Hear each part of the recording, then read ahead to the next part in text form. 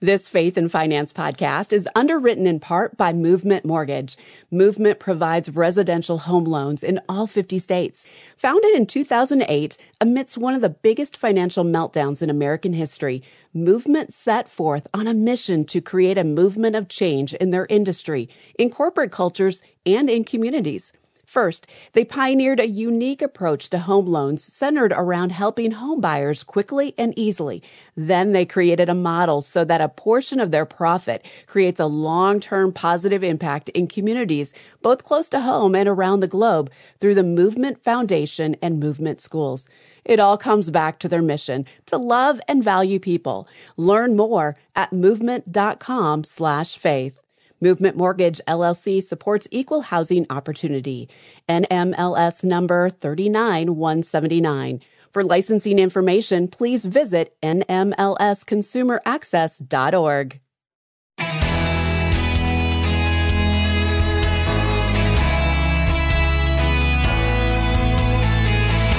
Inflation has jacked up the price of just about everything these past 3 years, but perhaps nothing so much as used cars.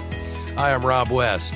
Other things like COVID and supply chain interruptions contributed to huge price hikes for used cars, but those factors are now in the rearview mirror. So shouldn't things be getting better? We'll take a look at current prices, and I'll give you 7 steps for making a wise used car purchase. Then it's on to your calls at 800-525-7000. That's 800-525-7000. This is Faith and Finance, biblical wisdom for your financial decisions.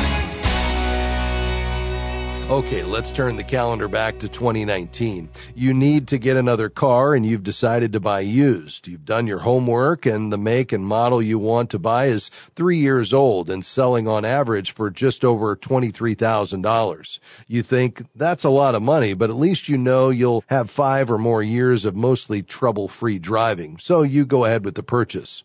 Today, you're hoping that car lasts you a good deal longer because a similar purchase now will cost you, wait for it, $32,000, according to the car shopping site iSeeCars.com. That's a 41% increase.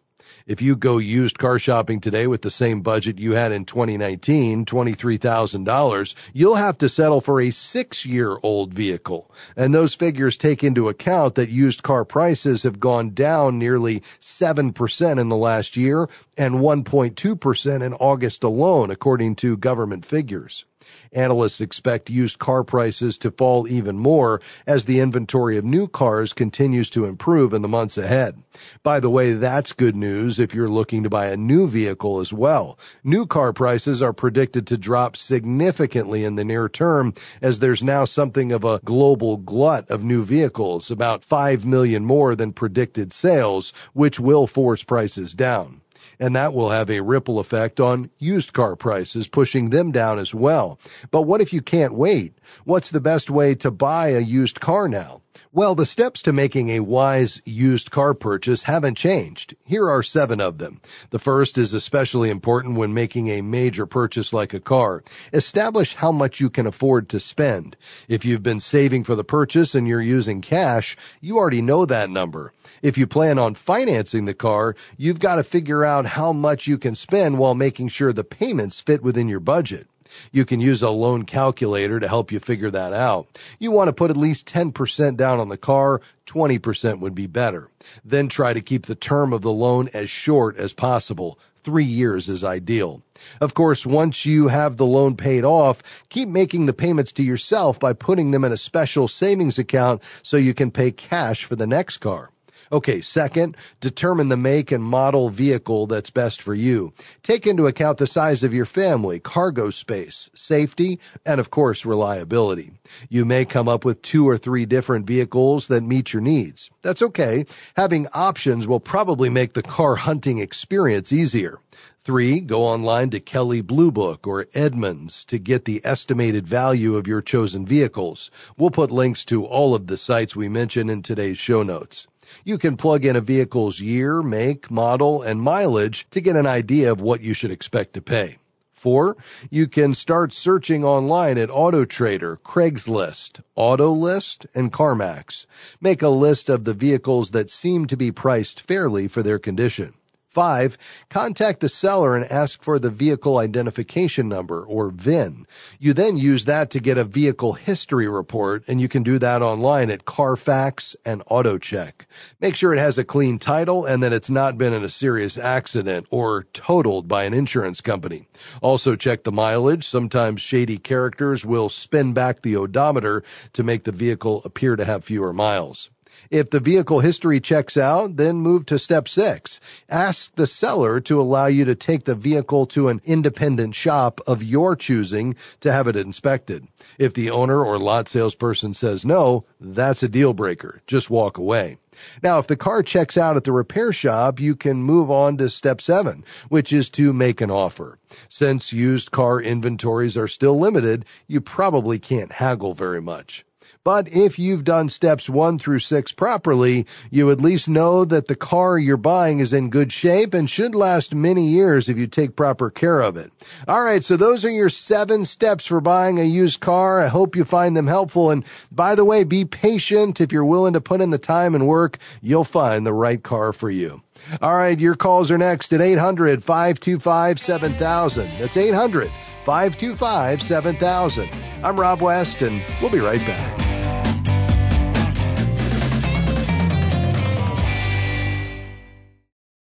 What if your everyday purchases could support biblical causes?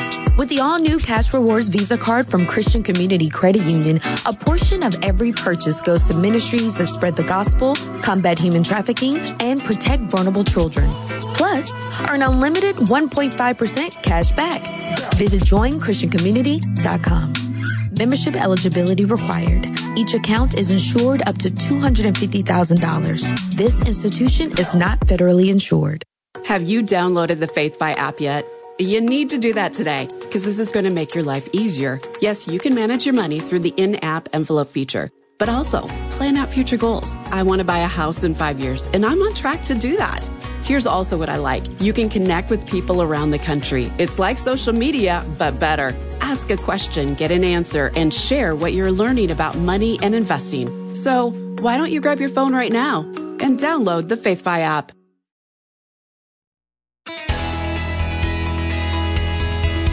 Welcome back to Faith and Finance. I'm Rob West. It's time to take your calls and questions today on anything financial. We'd love to hear from you with lines open. Lynn standing by today to receive your call at 800-525-7000. That's 800-525-7000. You can call right now. Let's dive in. We're going to begin today in Tampa, Florida. Fred, thank you for calling, sir. How can we help? Hello, how are you? I'm doing well, thanks. Good to hear. Hey, was just a number of questions, some very general, but what is the average that you would want to retire at 65? With all of our monthly expenses, about $3,000 a month, what should we have in the bank to retire on? Yeah. So you're looking for a number, and, general rule of thumb for that would be, and don't let this catch you off guard, because if you're not anywhere close to this, we can talk about kind of how you move forward from here. But a general rule of thumb would be 10 to 12 times your income. And the idea behind that is to say, okay, if you have 10 times your income, let's say you were making $60,000 a year, that would mean you need to have $600,000 in the bank, and that would throw off at a 4% withdrawal rate, $24,000 a year. Okay, so that would allow you to pull $2,000 a month. Now you might say, well, if you were making $60,000 a year, that's $5,000 a month. You're only talking about pulling $2,000, and that's right. There's 2 other factors here. The second factor is Social Security, which for most folks, it was intended to make up no more than 40% of your pre-retirement income, but that would add, let's say, another $2,000 to $3,000 a month between you and your spouse. And then the third factor is that most people live on 70 to 80% of their pre-retirement income. So if they were living on $5,000 a month, 70% of that is, $3,500 a month. If they live on the full 80% of that, that's $4,000 a month.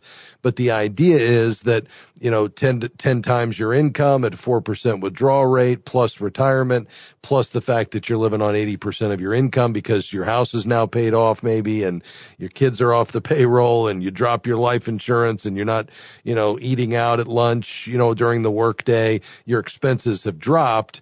And, that's a general ballpark toward how most folks approach this. Now, the variables are maybe you live on less than 80% of your pre-retirement income. Secondly, maybe you haven't saved 10 times your income, so you're working longer. Maybe you work past 65 and do a couple of things. Number one, continue to save in a tax-deferred environment like a retirement plan, so it has more time for the compounding growth to work for you. And for every year you wait beyond full retirement age to take Social Security, that's increasing by 8% a year. So there are, of course, some levers you can pull to modify this, but that would at least be a starting point if you look at just kind of a general rule of thumb. Does that make sense, though, Fred? It does. What tax planning could be done now that would help in the future when we do retire? I've been watching a couple of shows, and I'm hearing a lot of tax planning now. I'm not quite sure what to make of all that. Yeah, I mean, for the average person who's not in a, high, income bracket or doesn't have a lot of assets or, with appreciated, real estate or, big appreciated stock outside of a retirement plan. I mean, we don't have to get, terribly creative in the sense that most people, their tax strategy is to save in a tax deferred environment, or better yet, save in a tax free environment through a Roth IRA or a Roth 401k, so that as you're saving during your working years, that money's growing either tax deferred or tax free. So then you're pulling it out, hopefully in a lower income status, and therefore paying lower taxes in retirement. And then in the traditional form, you pull it out and pay tax on it as you take a distribution, or in the case of the Roth IRA or 401k, all that growth is now being taken out tax free. There are other options. For instance, you could do what's called a charitable gift annuity. Some folks will do that, where they'll take an asset, give it away to a ministry in exchange for a lifetime payout of income with some tax advantages. And then, what remains at death goes to that ministry. There are other strategies using donor advised funds that allow you to give, but to take an asset and give it away before you sell it, and then reduce your capital gains to create more, giving opportunities. So there are things you can do, but for the average person, I think, we don't have to overcomplicate it. I think the big idea is, for your working years, you just want to try to get as much as you can, up to, what's an appropriate savings goal. I don't want you to over accumulate. This is not about the mindless accumulation of wealth, but whatever is an appropriate savings level for you after prayer and consideration about how much is enough, that needs to be done in a tax-deferred, company-sponsored retirement plan or IRA or both, because that's going to give you the most tax advantage, while you're saving, and it keeps the taxes from putting a drag on the investment returns during your accumulation phase. Right. Well, we've been stuffing a fair amount in 401k, both myself and my wife. We're not mass accumulation just to mass accumulate, but we have seen my mom go through cancer and how that ate at my dad's finances. Yes. He retired from the Navy. He still has pension. But it did a good job of eating up finances over 4.5 years. Yes, so we wanted to make sure we were going to be ready for that. Yeah. Well, another consideration there, and I'm glad you brought that up, Fred, and I'm sorry to hear what your dad has been walking through with your mom. But long-term care insurance can be another vehicle there, because you're right. If something is going to erode your assets in that season of life beyond just normal living expenses, it's most often going to be the need for long-term care. And 70% of Americans 65 and older will need long-term care, usually somewhere between 2 and 3 years. And that's expensive. Full nursing care can run you $9,000 or $10,000 a month now.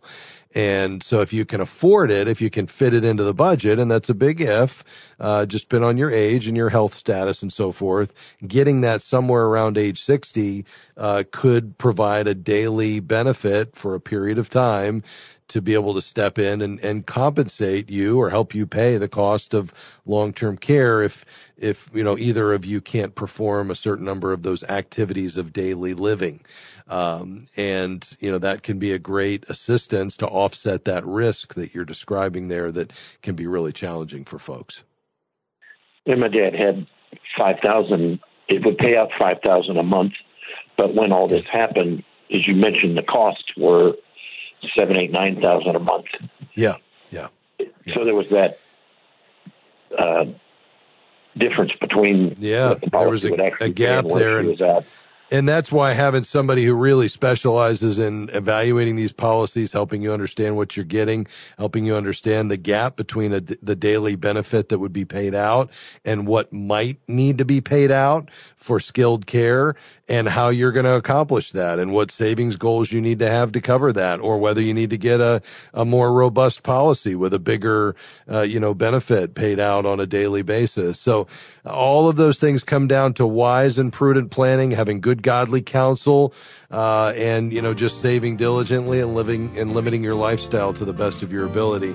Well, Fred, it sounds like you're asking all the right questions. Perhaps a certified Kingdom advisor could be helpful to you as you think through all of this and do some planning and around retirement. You can find one at our website, faithfi.com. Just click Find a CKA. God bless you, my friend. Thanks for calling. We'll be right back.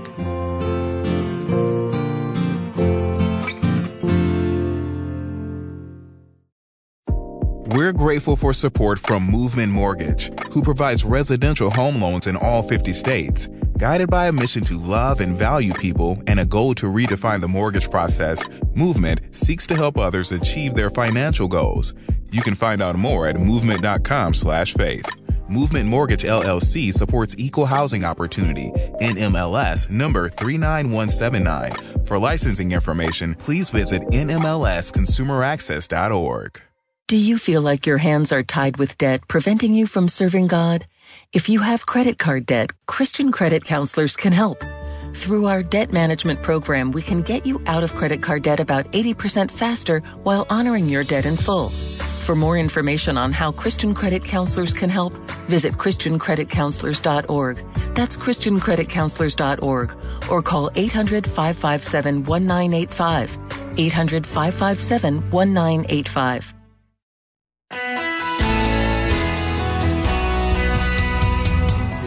Welcome back to Faith and Finance. I'm Rob West, and on behalf of the amazing team that makes this possible each day, we're so glad you're along with us today. Here's our hope and promise to you. We want to be hopeful and encouraging, help you to be a wise and faithful steward of what God has entrusted to you, but we also want to really help you make practical decisions.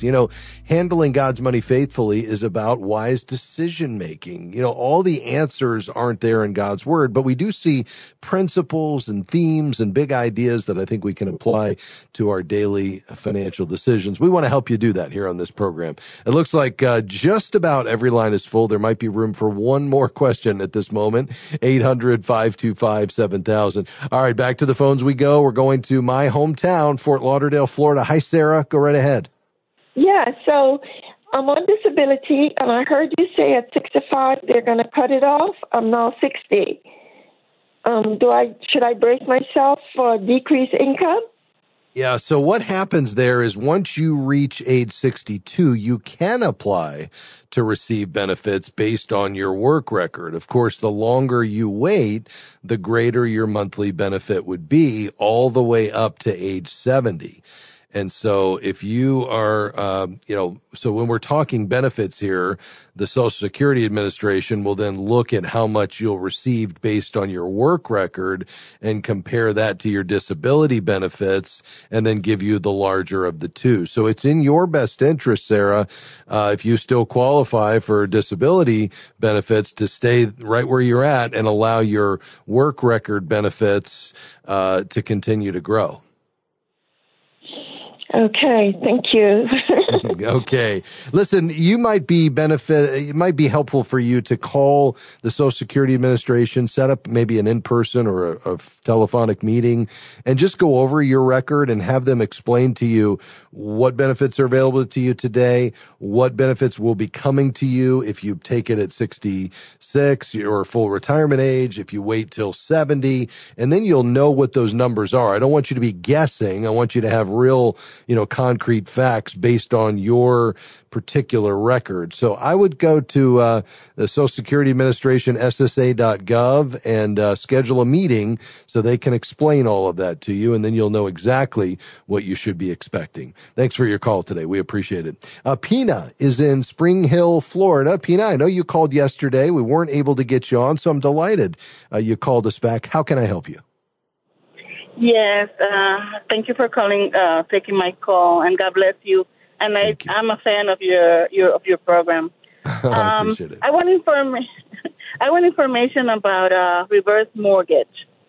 Okay. My older sister, she's now over 80. When they bought the house, they went into a reverse mortgage. Her husband passed, and I don't think she have any. I guess if she can save the house. That's the question. I want to know if it can be saved, the house, and if she can't, can a sibling can do that? Yes. Now, what would happen is at that point, once she passes, then the amount that they paid out to her, through the reverse mortgage would need to be paid back. And so whoever inherits that house would then either have to satisfy that amount in order to keep the house by writing a check or getting their own mortgage, or sell it and then cover the amount that's owed to the reverse mortgage company, at that time. Does that make sense? Yes. Can she do it while she's alive too, or no? Can she pay off? Yeah. So the person who got the reverse mortgage, can they pay it off? Uh-huh. Yes, absolutely. So that it can be paid back, and she could get it back to where she owns it free and clear. But as long as she's taking a reverse mortgage, there is an amount that's growing over time with interest that's going to be that must be paid back when you die or move from the home. Okay. And it's possible to use up all of the equity, so that eventually you would get. The person inheriting the home would get nothing. The estate would get nothing when the house is sold if she uses it all up. But as long as she keeps the homeowner's insurance and property taxes paid, she can stay there as long as she wants. But that amount is going to have to be repaid, by her estate, at her death, or by her if she moves and sells the home. It sounds like you're interested in this for yourself. If you wanted to get more information, our great partners at Movement Mortgage do offer reverse mortgages, and they could walk you through just a better understanding of how these things work. They're national lenders, and they share our values, and so we have high trust there. You can get more information at movement.com/faith. That's movement.com/faith. Thanks for calling, Pina. Let's head to Kentucky. Hi, Dan. Go ahead. Hi, Rob. Just real quick, my wife and I just retired to southeastern Kentucky. I retired at the end of June with 41 years of federal service. We've already had one visit with a CKA, turned over some of the pertinent estimates and budget related items to that advisor, but we're going to meet now in a few weeks. I wanted to know if you could recommend some sources or resources that would help me educate myself going into this phase of investing. We're debt-free for the first time in our lives, and we want to stay that way. Yeah, that's great. I love what you're describing here, Dan. You guys are making some great decisions. Give me a sense of what it is you want to, is it really just how to approach this next season of life in terms of, how you're going to spend your time and how you'd prepare to, live out what God has for you next? Is it really getting up to speed on investments and understanding investing? Or is it wealth transfer and all the questions that come with, putting your estate plan together? Where do you feel like your biggest need is today? The biggest need is asking the right questions going into this phase of investing. I would like to remain retired, as it were, to be able to serve in ministry wherever the local body needs us. And to that end, I don't want to put we haven't made a decision yet on a home, and so we need to take that into account. But at the same time, I don't want to put our finances in a situation where I'm going to have to go back to work if I don't have to, not because I'm adverse to it, but I'd rather have the freedom to do ministry more effectively. Yes. Yeah. Yes, I think a great place for you to go would be a website called faithandinvesting.com. This is put out by the Eventide Center for Faith and Investing, and it's basically an educational initiative. And there's even a course there that I think would be helpful for you. There's one for advisors, but there's also one for individuals. So between those free articles and then that course, I think that'll give you what you're looking for. Again, it's faithandinvesting.com. Hey, all the best to you, Dan. God bless you. We appreciate you being on this program. Hey, we're almost out of time, but I wanted to let you know that you don't ever have to miss a program. Just download our FaithFi app for your mobile device and take us with you anywhere. Thanks for joining us today. I look forward to talking with you again next time on Faith and Finance. Faith and Finance is provided by FaithFi and listeners like you.